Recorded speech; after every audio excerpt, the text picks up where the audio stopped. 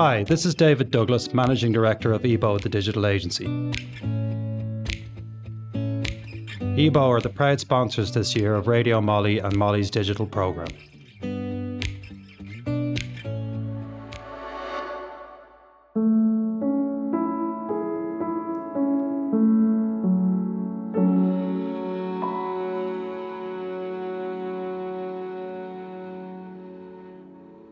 You're listening to Writer Presents. This edition of Writer Presents was written and presented by Jan Carson. Across 3 episodes of this Writer Presents programme, Jan Carson looks at writing about and through the experience of dementia and speaks to 3 people with different perspectives on the subject. In this episode, Carson speaks with the poet Sarah Hesketh.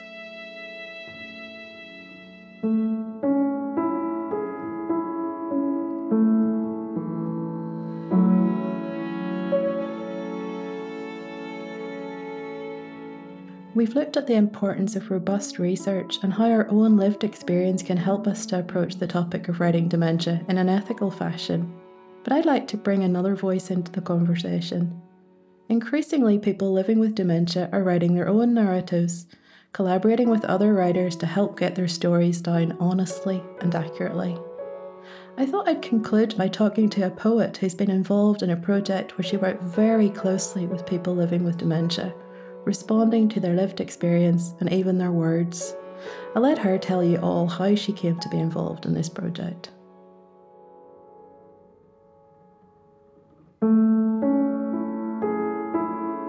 I am really delighted to be here this afternoon, having an online chat, sadly, rather than face-to-face, with my good friend Sarah, a person that I have really admired for a long time in terms of her work, but also her absolutely beautiful writing. So Sarah, could you introduce us to yourself and tell us why you're here today? So my name is Sarah Hesketh and I am a writer and editor, and I work primarily in poetry. So I work as a managing editor for a magazine and I also write. And in my writing, I guess I've come round to saying, or perhaps borrowing the term from visual art, of having a socially engaged practice. But I think that what that really means to me is that I love working with and writing about people, both historic and contemporary real life people. And I know that you've done quite a bit of work in the past around dementia and how we write dementia, but I'm wondering what first drew you to that world of dementia, because it's quite a specific area of interest. Yeah, so my entry into it was quite accidental and all down to one person called David Clegg. So David is an artist, kind of visual artist and sculptor by training, who worked for years on an amazing project called the Trebus Project, where he was gathering the narratives. He set up, along with Age Concern Lancashire, some funding for a project to put 5 artists into residence in care settings in Lancashire, and from Lancashire anyway. So the care settings were all in Preston. So this was a kind of nice chance to do something local for me.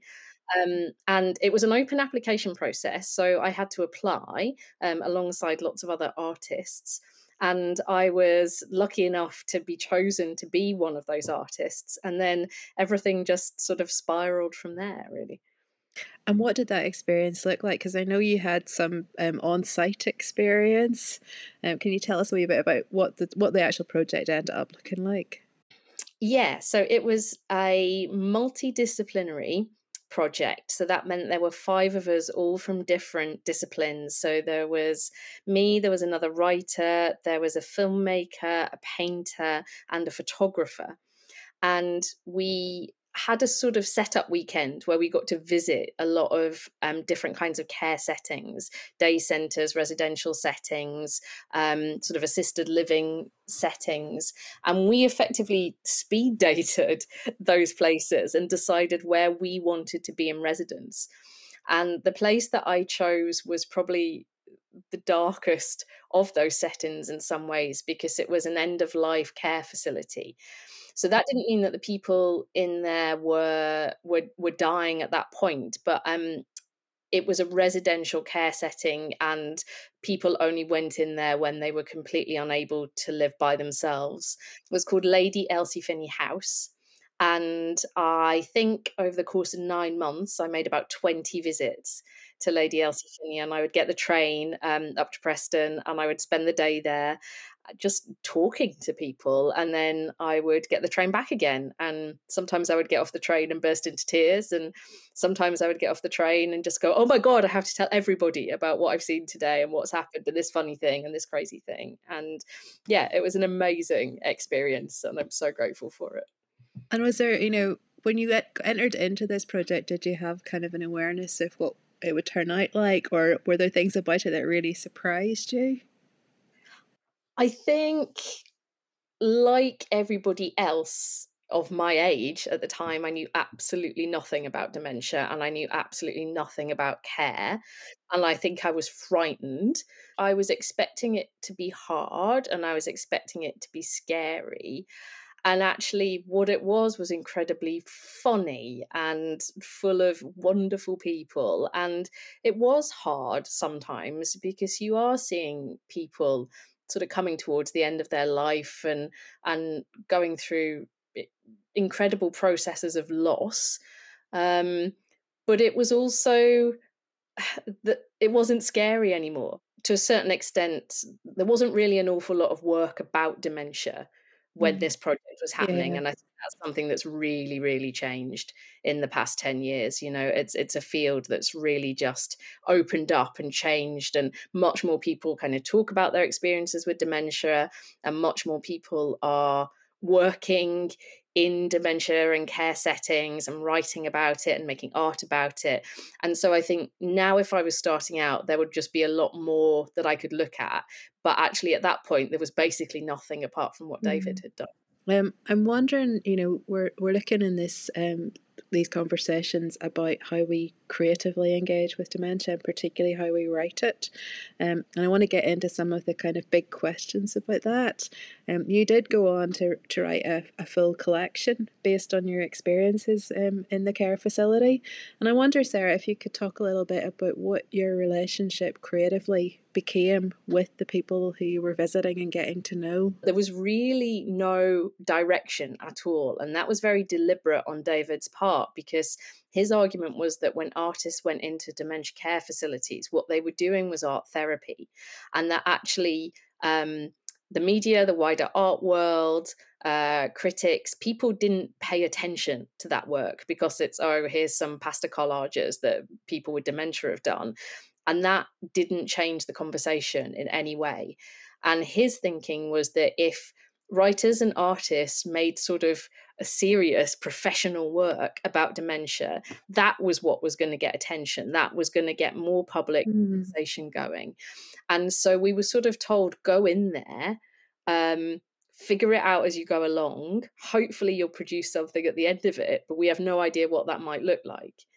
Which was really scary, but also really liberating, because how do you get that kind of commission? And it meant that I could sort of figure it out as I went along. But it was really impressed upon us that we were there to do our own practice, and that obviously we would work collaboratively with people whilst we were there, but the aim was not for us to improve their outcomes or provide sort of support to them or help them to necessarily express their own artistic impulses. So what I would say is it was definitely it was a collaborative project, because you're working with people. But what that means in terms of the input that the people I was working with had is probably very different to what we normally mean by the word collaboration. So none of the people I worked with were in a position to give what we would call informed consent.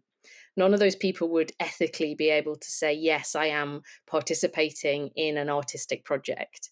And so what effectively I was doing was having conversations and then finding a way to represent their experience, but also my experience. And I think it's important that if you're doing work of this kind, the number one rule is it's not about you. It is about the people that you're working with, and that has to be at the forefront of your brain the whole time. But it's also important that you, as the writer or artist, are in the work as well, because that reminds people who are reading or looking at your work that this is a mediated process, that this is a kind of artificial creation. And you are not offering unmediated access to what it's like to be a person with dementia. You are not putting those people on the page in a kind of raw, unedited format. That's just not true. You are taking what you see and transforming it through an artistic creative process, like any artist would do with any other sort of material. I love that term, mediate. I think that it's different from collaboration. I think it speaks a lot of kind of being selective, of being very careful about how you represent someone's experience that's not your own. And also, I think it's come up in all of these conversations, this idea of respect and dignity. And I love that you said it's not about you. And yet it is also about you, because you're an artist, and we're not here to, fix dementia or make a person's situation better or even to raise awareness. We're here to produce a piece of art. And did that feel like a tension for you that you were always holding in balance? Yeah, completely. I was asked quite a lot by the staff, what are you doing here? Why are you here? What are you for? Which was a totally valid question. And so in answering that, I kind of had to come up with an answer for myself. And the answer I gave to the staff and the relatives that I talked to was that I'm here to tell what it's like. I'm here to sort of tell the wider world what it is like for you. And that was an answer that people responded really well to, because they really felt totally unseen, totally undervalued, the staff especially. Family members as well are suffering. And at the time as well, it was still something that really people didn't talk about, and the stigma was there. And it sort of, they felt totally as though they were going through this life-changing experience, and the outside world just couldn't see it and didn't know what was happening. And so to some extent it probably ties into what we think of as the poetry of witness, that you are giving a public perspective to something that needs to be seen and isn't seen very well. And you are, to some extent, you're a facilitator, because you're helping other people tell their stories, people who aren't always capable of telling them. And by that word capable, I mean, for the people with dementia, actually not capable, because often not verbal or unable to kind of narrativize or frame things. But also to tell it in an artistic way is different to just saying, this is what's happening to me, these are the 3 medical appointments I've had this week. You're mediating it for them, that word again, for an audience. An audience is more likely to listen if it's in an artistic format than they are to read a set of case reports. So yes, in an ideal world, people with dementia are telling their own stories, and that is happening more now for people who have had diagnoses and want to be public about it. But I felt like my job was to sort of almost be like a reporter and say, look, I've been to this country and this is what it's like, and you need to know about this, because actually these people need change, really, and nothing's going to change for the people who are in these settings unless people know that it's even there.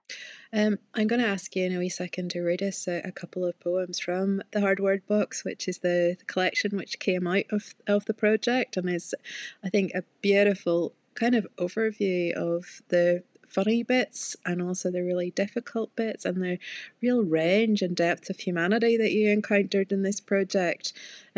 I think I love what you just said about the kind of shaping aspect of what you're doing with the material that you were working with. It reminds me of things like my 2 favourite dementia texts are Annie Ernaux's I Remain in Darkness, which is about her mother's journey with dementia, and then the Dutch writer Erwin Mortier's The Stammered Songbook.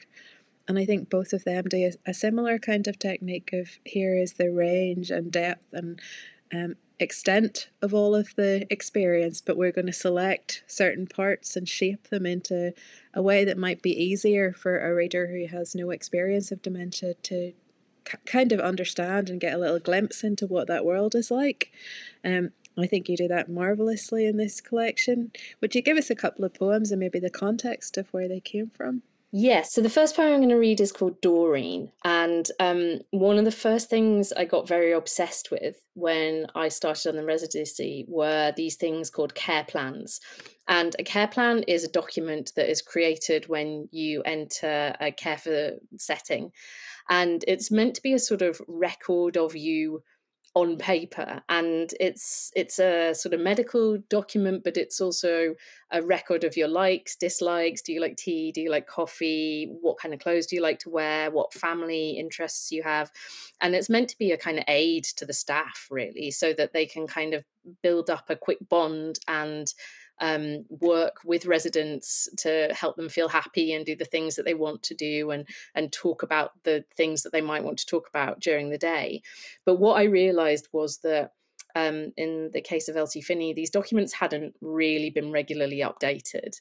And so the picture that you had of people on paper was almost like a fossil, because it really bore no relation sometimes to the person that you would see in front of you in the kitchen, pouring a cup of tea over someone's head. It was the disconnect sort of fascinated me, but also the idea that you would try and capture a whole person on two sides of A4, and that the woman Doreen that I wrote this poem about, there was a particular disconnect between what was written on her care plan and the extremely angry, quite rightfully, quite unpleasant old lady who sat in a chair shouting and swearing at people for most of the day.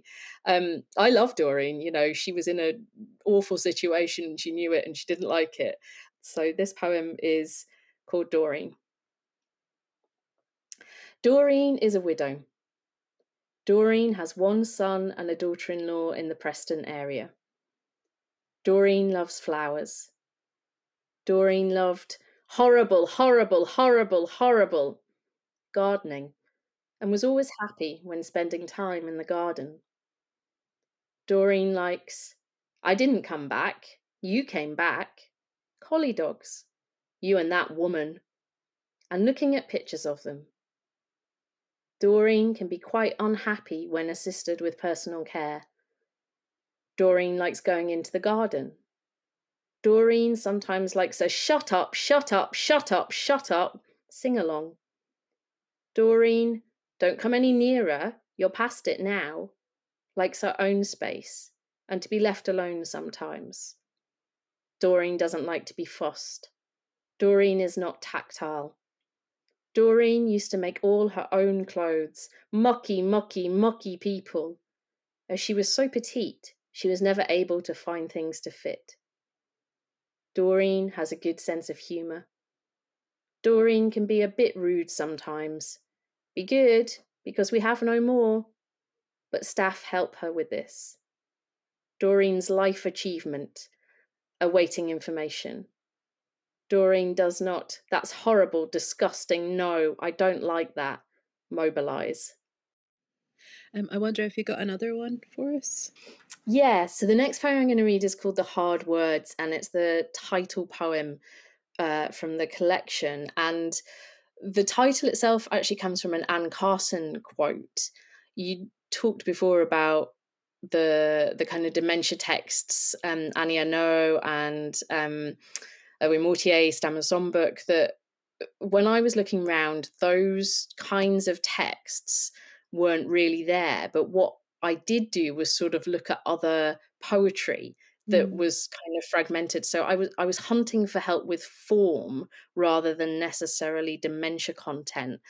And there was a particular line in an Anne Carson poem, which was, it was always the hard word box they wanted, which seemed to me to encapsulate that idea that when we talk to people with dementia, or we kind of ask them to interact with us, we kind of want them to sort of deliver some kind of profound truth or something about life that we didn't understand before, that somehow they're in this privileged position, and that when they speak in these sort of fragmented sentences, there's some deep poetic artistic truth that is coming out, instead of actually just someone who really is trying to tell you they need the toilet or they want to have their lunch now. Yeah. And so the title that I chose for this was really a sort of riposte to that idea that people who have dementia are speaking poetry all the time, and this kind of pressure that we put on people sometimes to provide us with artistic truth or artistic material out of that experience in their lives. The hard words. Look, let's be clear. Don't imagine there is anybody here who enjoys dribbling poetry. If you think we're holding stars on our tongues, that's your eyes want testing. If you hear music when we grunt, you haven't understood exactly what it is we needed to say. You might enjoy the ruins of our grammar, the way we chew up our nouns to song. It's not your hand that's getting thinner on the blanket. Please don't ask us to speak the hard words all at once. Sarah, in that poem, I think it's particularly clear that, you know, you're not there to manipulate the words or the language or the experiences of the people that you're working with. And yet there is this sense of, for me anyway, and I know I've talked to you about this before, that there is something kind of creative and inspiring about working with some of the constraints that are thrown up by dementia, the language patterns, the loss of words often. Yeah, I mean, you can't deny it's absolutely fascinating sometimes how the language patterns change of people with dementia, and the acts of interpretation that you have to perform to attempt to try and understand, and often fail still even to understand when you're talking to people with dementia. And I loved that. I love sitting down with people whose language was going, and trying to put patterns onto what it was they were saying, trying to see if I could find patterns, for better or worse. You know, it was like I was trying to learn a language. I was playing with language with them. Um, and repetition, you know, as a poet, repetition is so important and so interesting and useful in so many different ways. And you repeat sounds in poems to create effect. That's how you make your music. And so to work with people who repeated themselves so much, and to look at what people were repeating and why were they repeating it, and to look for the levels of metaphor in that, because someone who was repeating an experience again and again about having gone through a certain experience when they were at school, actually, were they really trying to tell you about that experience at school, or were they using it to tell you about something that was happening now to them actually? And it was that the feeling of having been bullied at school or run into trouble with a bunch of other kids, they were using to translate into the feeling of threat that they were feeling now. Or, you know, also looking for the getting stuck in the traps of people telling you stuff that is completely untrue. You know, there was one guy who, George, who loved to tell me about his stories of working down a racetrack. And then one time he started telling me he had a gun. Now, did he ever have a gun, or did he just see it on his tenders? You know, that you don't know as well, that you're in this position of instability where you can't trust anything that you hear. And also, I remember David saying to me, most of the time these things are true and people don't trust it. And that really helped me as a fiction writer, the suspension of disbelief. When you're working with somebody who has dementia, you quite often just have to completely suspend your disbelief and enter into that. Oh, so you had a gun and this is what happened. And that's always, when I'm writing fiction, I'm trying to get to that place with my narrative as well, where I completely believe the story that I'm telling. So I find that really useful. I know you invoked the sacred name of Anne Carson there a second ago. My favourite person that I rhyme with on this planet. And I'm wondering, you know, when you came to this work, as you said, you know, it was quite a while ago and there wasn't the body of work that there is now. Were there any other texts or pieces of research that helped to inform your work? Reasons Why I Jump by David Mitchell, Mm-hmm. which Yeah. is a book that he produced working with a young man who had autism, helping to explain. It was sort of written in the voice of the person who has autism, and Mitchell had kind of written this up as a kind of mediated text to explore. And I remember that being quite a useful way in. Yeah. And I did also read, I did dig around for a couple of sort of scientific texts as well. So there was a book that is called Pieces of Light, I think. Yeah, I've read that one. And I did also read Sally Magnuson's memoir of her father as well. But they didn't help necessarily in the construction of the form of what I was doing. They provided context, but they didn't provide artistic inspiration in the same way that I think if I was doing this project now, there would be more for me to draw on. Yeah, I definitely, for me, when I read the Stammered Songbook, and probably putting it up against Florian Zeller's The Father, like the original play text of it, something opened up, like that, dementia, writing about dementia could be something of real artistic worth, as well as being a valuable, respectful kind of document of an experience too, because I think both of those are absolutely beautiful pieces of writing. Sarah, just to finish up, I wonder if you could talk a little bit about how this experience impacted your own work, your work as a poet, as an editor, and even your own sense of yourself. It's been a wee while now, so you've had a chance to kind of look back. Were you changed by this experience in any way? Yeah, I mean, it was both career changing in terms of my writing and life changing in terms of my own sense of self, I think. Career wise, it led to lots of other interesting work as well, working with older people. So working with the Holocaust Memorial Day Trust, working with a World War II veteran. I was never that interested in writing about myself, which in poetry is a bit of a struggle because people are always sort of encouraging you to speak your truth and speak your experiences and to write out of that sort of poetic ego. And I was never very comfortable doing that. And I used to struggle a bit with, okay, what's my thing? What is my poetic subject? Why is it not me? And I mainly used to write about sort of historical figures or kind of characters on the margins. And what this project and the work that I went on to do after made me realize was that my subject is other people. That actually what I now kind of consider myself to be in writing is the equivalent of a portrait painter. So what I'm interested in is portraiture and how we mark and record people and their lives and the things that have happened to them. Sarah, thank you so much for sharing some of your experiences and your thoughts with us this afternoon. It's been lovely to catch up with you. I know, it's been so nice. Thank you very much for asking.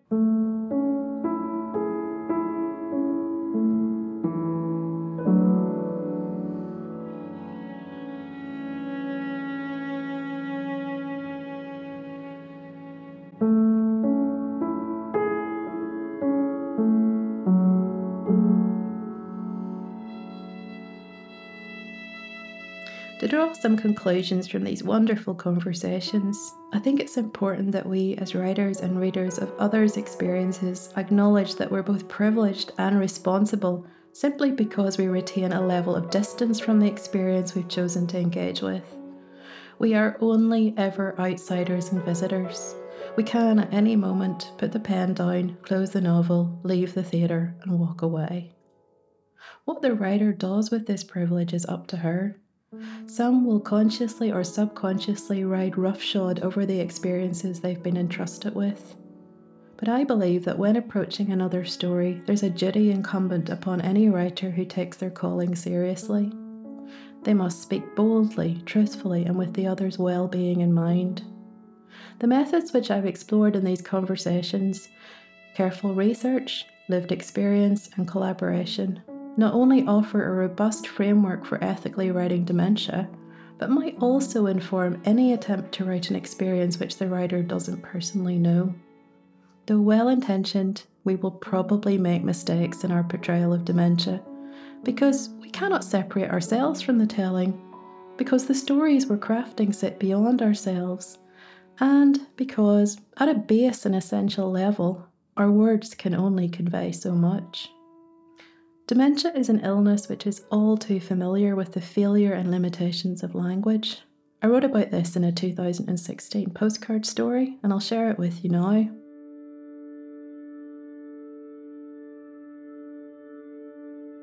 I thought the first things to be forgotten would be the hard facts. The Battle of Hastings, the freezing point of water, how many days I might expect to encounter in February during a leap year. This was not true. The first things which slipped free were feelings. The ill-defined anxiety of whether a room was there for the entering or the leaving. Who I loved, and how much this love could be lent upon when a name could not be found to pair with it.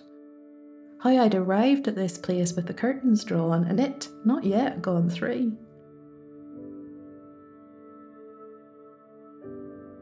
There was not even a way to say that I had forgotten these things.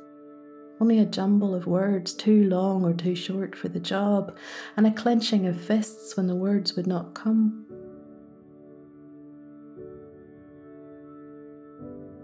Even then, the hard facts remained, and I could say 1066 and 0 degrees and 28 days clear, 29 in each leap year, which was a ludicrous way to let you know I was lost.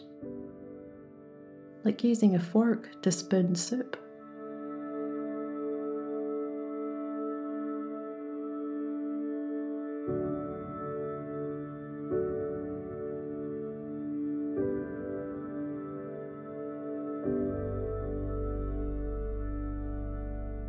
I've also experienced firsthand a paucity of depth and resonance when it comes to writing about dementia. Last summer, I wrote Dance Lessons, a play about a man and his wife coming to terms with how dementia has impacted his language capability. Words were not enough to express the couple's frustration and loss.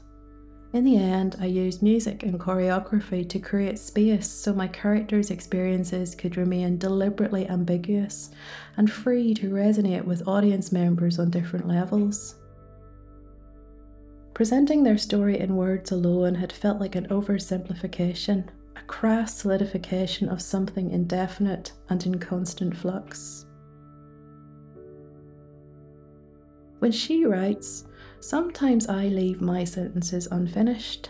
Annie Ernaux also acknowledges the limits of written language in expressing her mother's experience with dementia, while the Dutch poet Erwin Mortier uses the idea of an echo as metaphor for the deliberate silences and evasions which often speak loudest in another's experience. People have their own echo. I find it hard to explain. I can sometimes hear the white noise of their existence. Reading Mortier's words helped me understand why I usually find poetry about dementia more powerful and believable than prose. In the white space afforded by a poem, there's room for another's experience to take on its own form and meaning outside the definitions a writer's words will impose upon it. Space must be left for the things which words cannot say. And so I conclude with this powerful passage lifted from Mortier's stammered songbook, a reminder that writing dementia isn't about pinning down the entirety of another's experience with perfect accuracy. It's about respect and understanding our responsibility as writers, and serving the story well. It involves being constantly mindful of our privilege as outsiders, yet opening ourselves up to transformation. It is, as Mortier so eloquently puts it, remembering that love is attention, that they are two words for the same thing, that it isn't necessary to try to clear up every typo and obscure passage that we come across when we read the other person attentively, that a human being is difficult poetry, which you must be able to listen to without always demanding clarification. And that the best thing that can happen to us is the absolution that a loved one grants us for the unjustifiable fact that we exist and drag along with us a self that has been marked and shaped by so many others.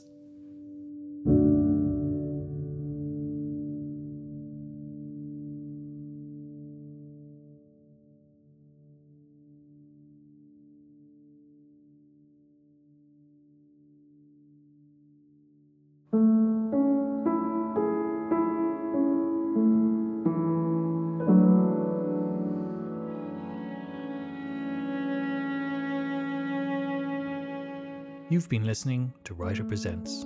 This edition of Writer Presents was written and presented by Jan Carson and featured a conversation with Sarah Hesketh. Writer Presents is produced with the support of the Arts Council and Corla Allian. For more from Radio Molly, visit radio.molly.ie.